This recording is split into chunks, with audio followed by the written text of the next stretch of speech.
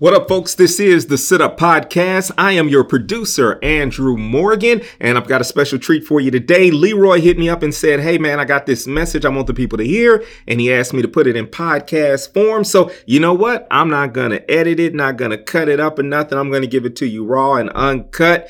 This is the Sit Up Podcast. You're about to listen to Dr. Leroy Barber. Let's begin. Good morning. Good morning. This is the day the Lord has made. Amen. Amen. Good morning. My name is Leroy Barber, and it's good to be here. It is good to finally come to this church that I've heard so much about from Jefferson. So first thing is I am the Director of Innovation for an Engaged Church for the United Methodist Conference in the Greater Northwest area. So in some respect, I work for you, right? And so it is good to be here and good to share this morning. I do, just so you recognize that part of my job as a Director of Innovation suggests some pieces of my work that aren't always welcome all the time, right?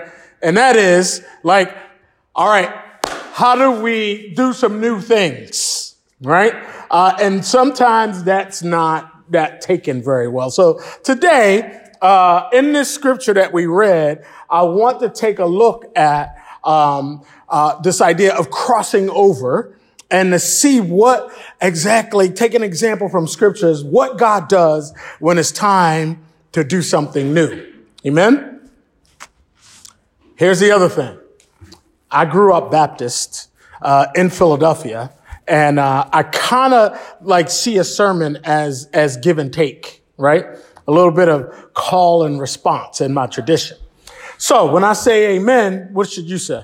Amen. There we go. There we go. Just a little bit, all right. Some people aren't comfortable with that, but let's rehearse something different this morning. Some of you may have even come from traditions like that, and you're here and you go, "Well, I'm not sure I can say amen." This morning, you can say amen, all right.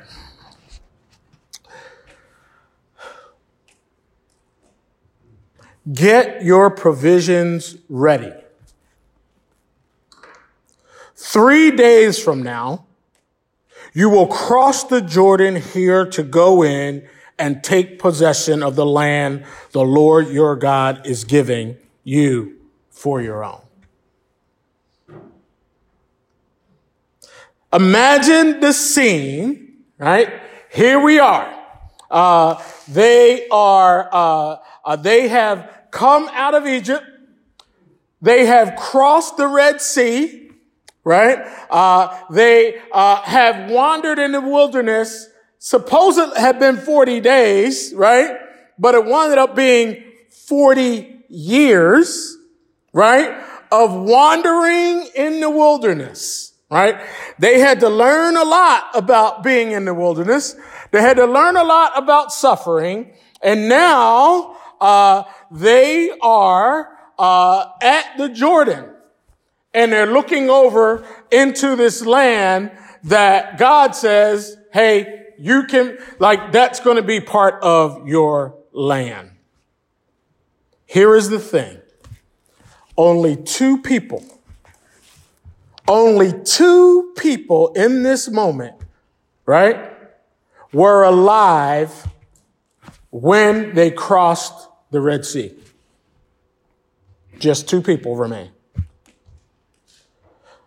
Because when they were preparing 40 years before this to move into the promised land that God said, hey, I'm going to give you this land, they sent out these spies into the land, 12 of them, right? If you've been around church, you may be familiar with this story, right? 12 spies. Moses says, hey, I'm going to send you over into the land. And they go over, and 10 of these spies come back and go, no, there's giants in that land. No, those folks are big. They are evil. Like we can't do that. Two young men come back and go, man, milk and honey are flowing in that land, right? Man, the fruit is amazing in that land. Oh my goodness. Like there are giants there, but that doesn't matter. This is a good place. Let's go over and take that land. And the people murmur against these two young men and tell these two young men, no way, we're not going anywhere. And God gets angry, tells Moses, I'm wiping them out. They're done. Moses says to God, God, remember who you are, right? You're a God of grace and mercy, right? Can you not wipe out these people, right? Look, isn't that amazing? Like Moses reminding God who God is. And God says, all right, but here's the thing. None of them are going into the land because they don't believe me. But because my servant Caleb has a different spirit and follows me wholeheartedly, I will bring him into the land he went to, and his descendants will inherit it. No, not one of you will enter the land I swore with uplifted hand to make your home, except Caleb, son of Jephunneh, and Joshua, son of Nun. I, the Lord, have spoken, and I will surely do these things to this whole wicked community, which has banded together against me. They will meet their end in the wilderness. Here they will die.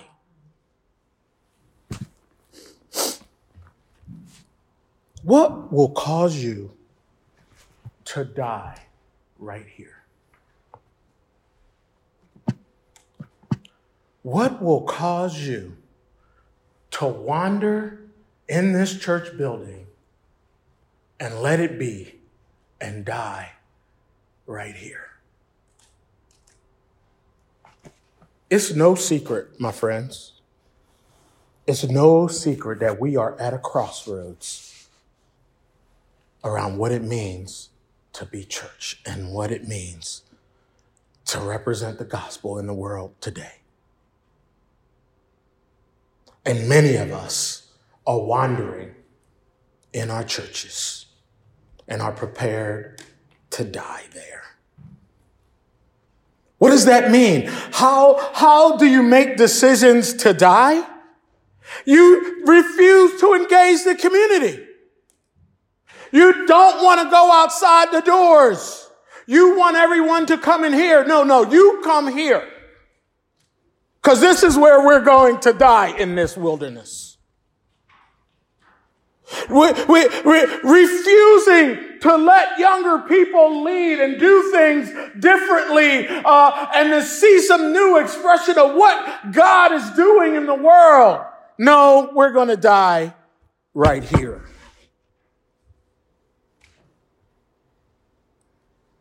Keeping the same music and the same everything from what it was in our heyday. I'm an old man and I like hymns and I like some of the old school stuff. I ask my kids, they only listen to old school music in my car, right? Like we put on some 70s and some 80s music. And that's what goes on. But once in a while, my wife is better at this and letting them listen to other stuff. Newer things that, pound my brain a little bit more than I like it pounded. When we refuse to let young people's expression be a part of the church and of the message of the gospel to the world, we are saying, I will die here.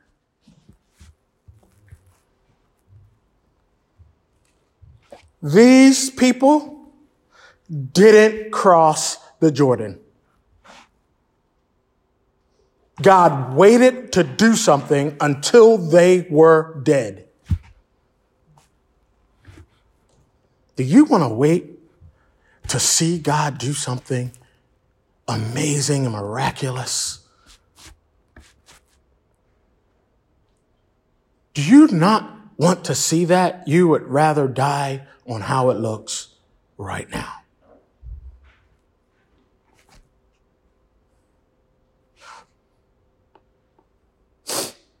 The people that were standing there, the new generations, didn't cross the Red Sea. They were born in the wilderness.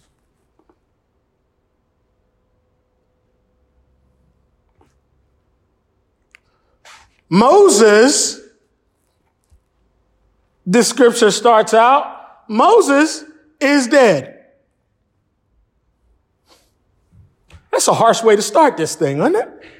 Like, here's Joshua, new leader, right? Moses told him he was going to lead. God is now speaking to Joshua. And the first thing God says, hey, Joshua, this is the first point I want you to get. Moses is dead.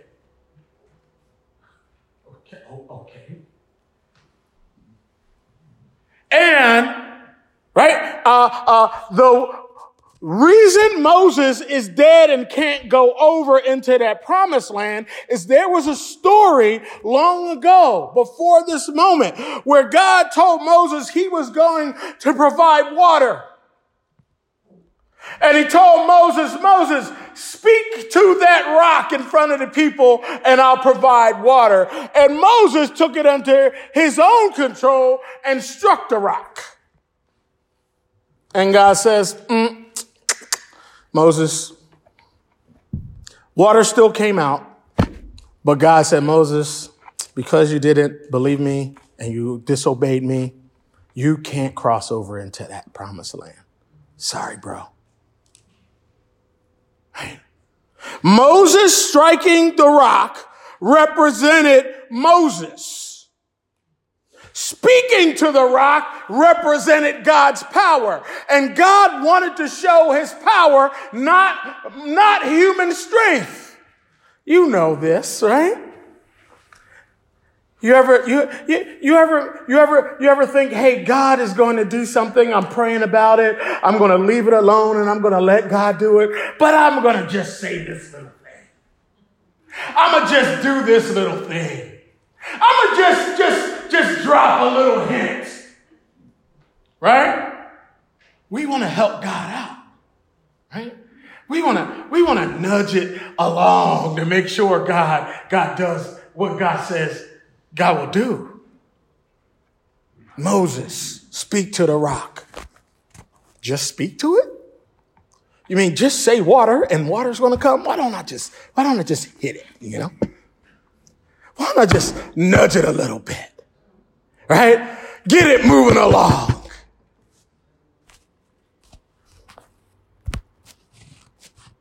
This was tragic for Moses.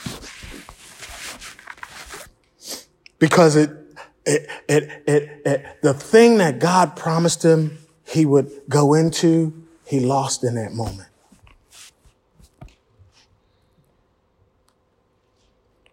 What in this church? Now, I work for the conference, so I'm going to get into a little bit of our business, right? Like, what is happening in our church that represents us striking rocks?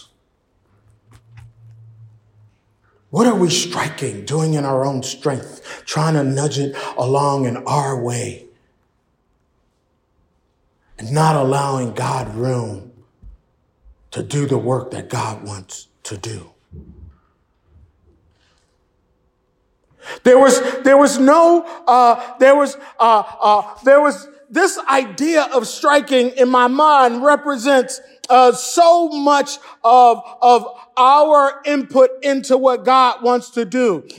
Instead of a spirit-centered movement, it becomes of human logic and activity. And we'd rather sometimes rely on our human logic and activity than let a spirit-led movement emerge.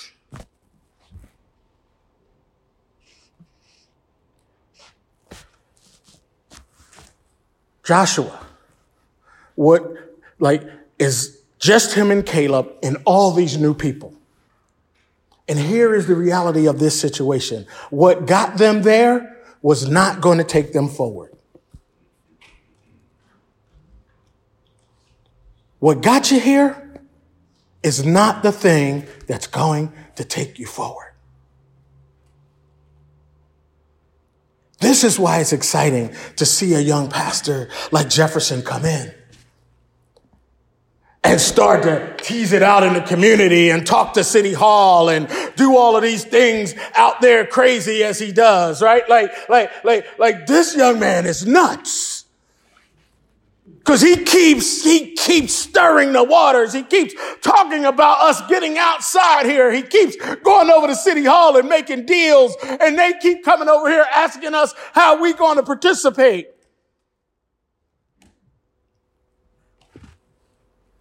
That's the new way forward, my friends. What got you here is not the thing that's going to take it forward from here. Beaverton First will be different. Joshua is not Moses. See, there were these things that made them different, right? Joshua's a different leader, right? Moses, when God called Moses, right? Moses says, hey, I don't know if I can talk. I'm not sure. And so God gives him a partner in Aaron, right? Like that was and God was not happy when Moses made those excuses. But said, okay, here's Aaron. Here's a partner for you. Here's somebody to talk with you. Joshua and Caleb did this thing together from the get-go. Right? Joshua and Caleb together came back and said, we're partners on this thing. God is going to take us into that land.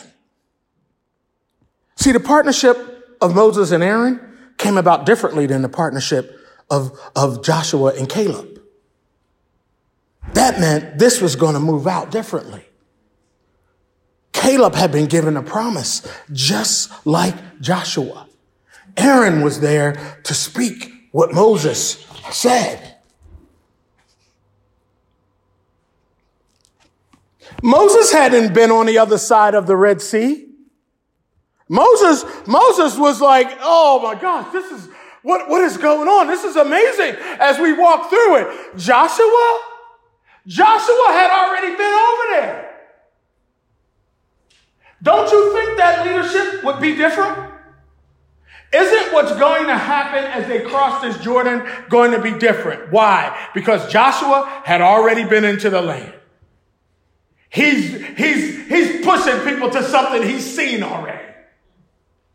Moses was discovering it as they go.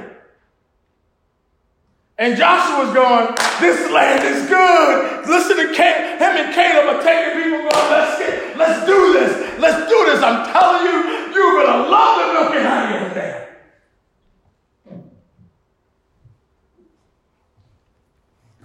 Joshua is not Moses. Jefferson is not anybody else who has been here before.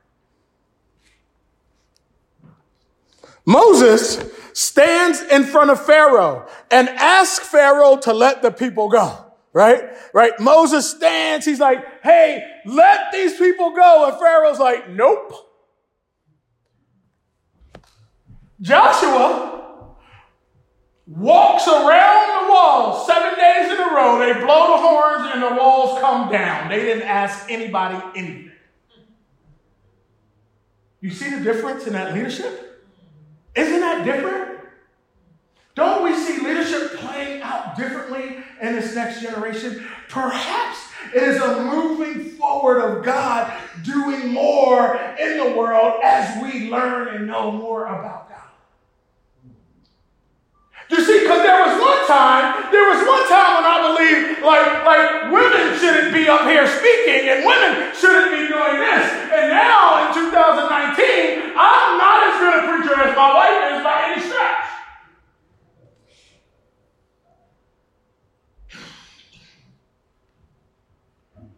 The revelation of God is different in my life in 2019 than it was in 1985.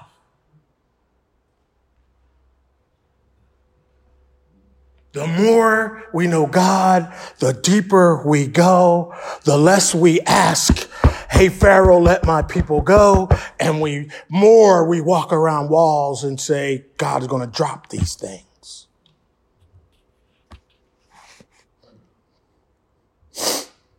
The Red Sea was unbelievable as they crossed. Joshua and Caleb led a march and blew the horns and knew those walls were going to come down. It's a new day in the church, my friends. It is a new day because God has been revealed more and more throughout time. The days of sitting in a church and being racist and not being questioned over it, those are over. You no longer can be racist and be here and nobody challenge you. Sorry, that's over. The God of the universe has revealed himself through us even more in 2019. The days of sitting in a church and not engaging the community around you is over. Because guess what? The younger generations in the community says we will find our spirituality somewhere else if you don't want to join in with us. That's over. The days of monocultural worship are over. Like it's just going to be how I like it. No, some Sundays it's going to be exactly how you like it. And some Sundays it's going to be how your neighbor likes it.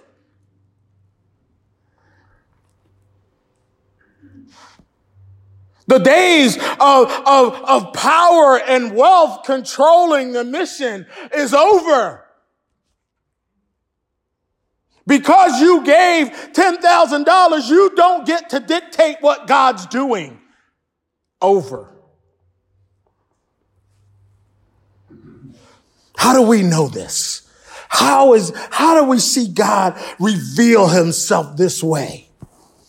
The proof was when Jesus hit the scene. The Pharisees were hypocrites at best, right? On their best days, they were hypocrites.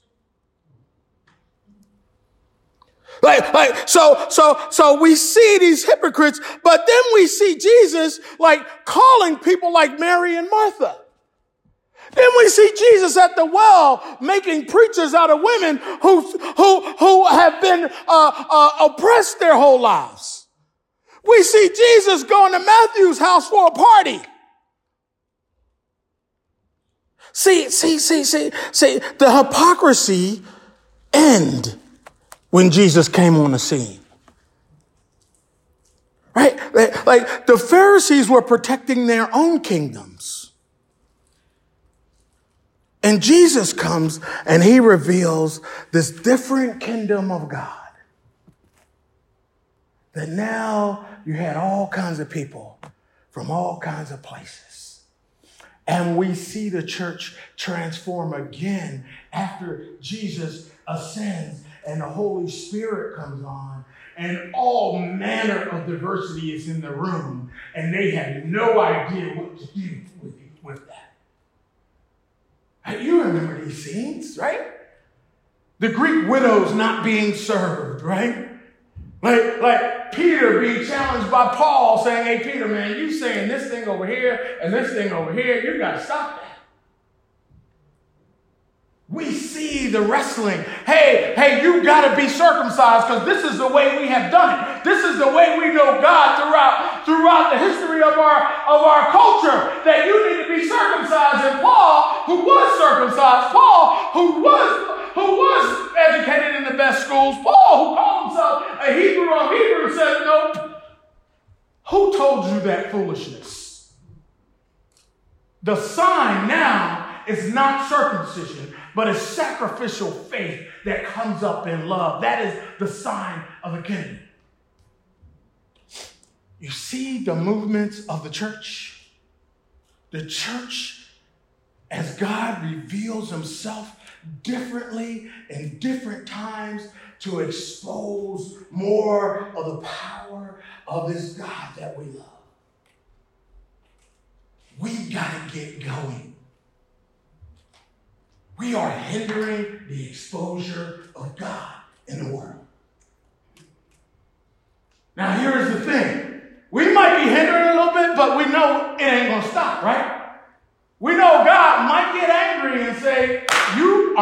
to see it. Because you don't believe. Because you won't obey.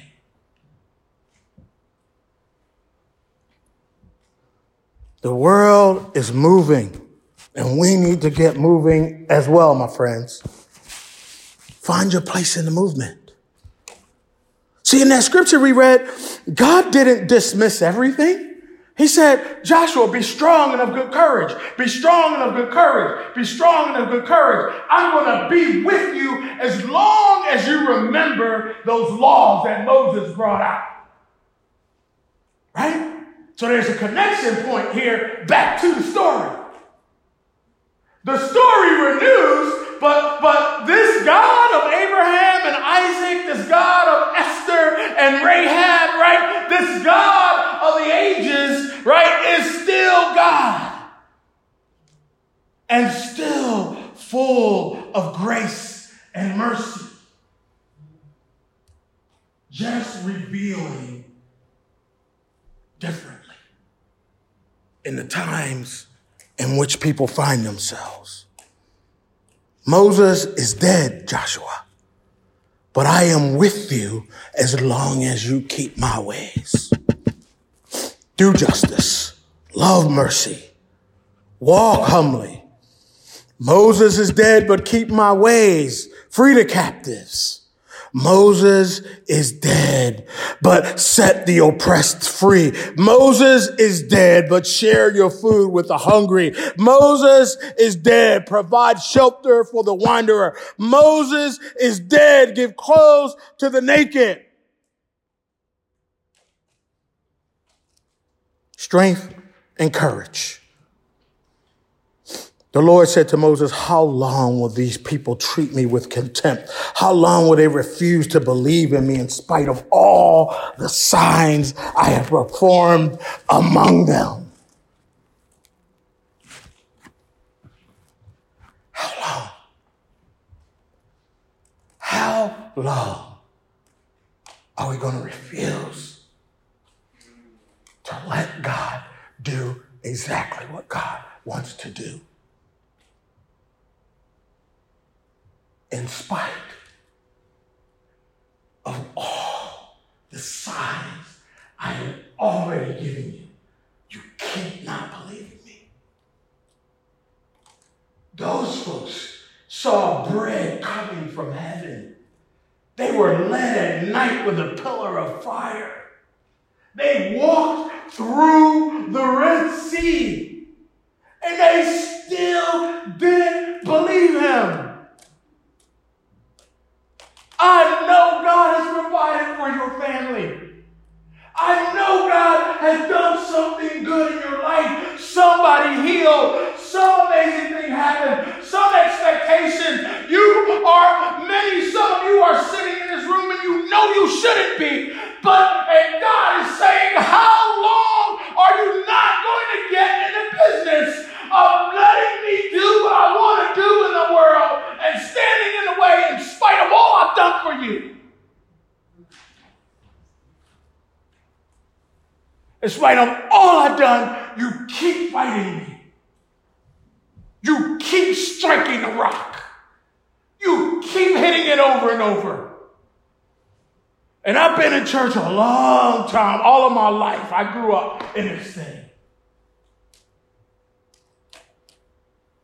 We have people who would rather die on keeping this organ or keeping this piano or not changing the carpet colors instead of seeing God do something miraculous in a lot of the people.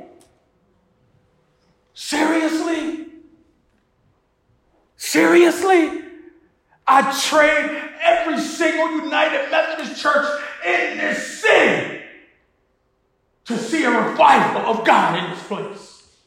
Take these buildings, take these organs, take these carpets, take any of this stuff, and God, you be glorified. You have your way. You use us how you will. In the name of Jesus Christ of Nazareth, the one who has brought grace into our lives. Forget this stuff. Let's get busy with the gospel out in the world that raises people, brings them back alive, gets them to know who they are in Christ. Amen and amen, folks. Amen and amen. God bless you. Can I take a little privilege? I'm going to do this song, but there is a hymn in my heart and I can't sing. You can have this old world, but just give me Jesus. If we can find that in the hymnal, I don't know where it is.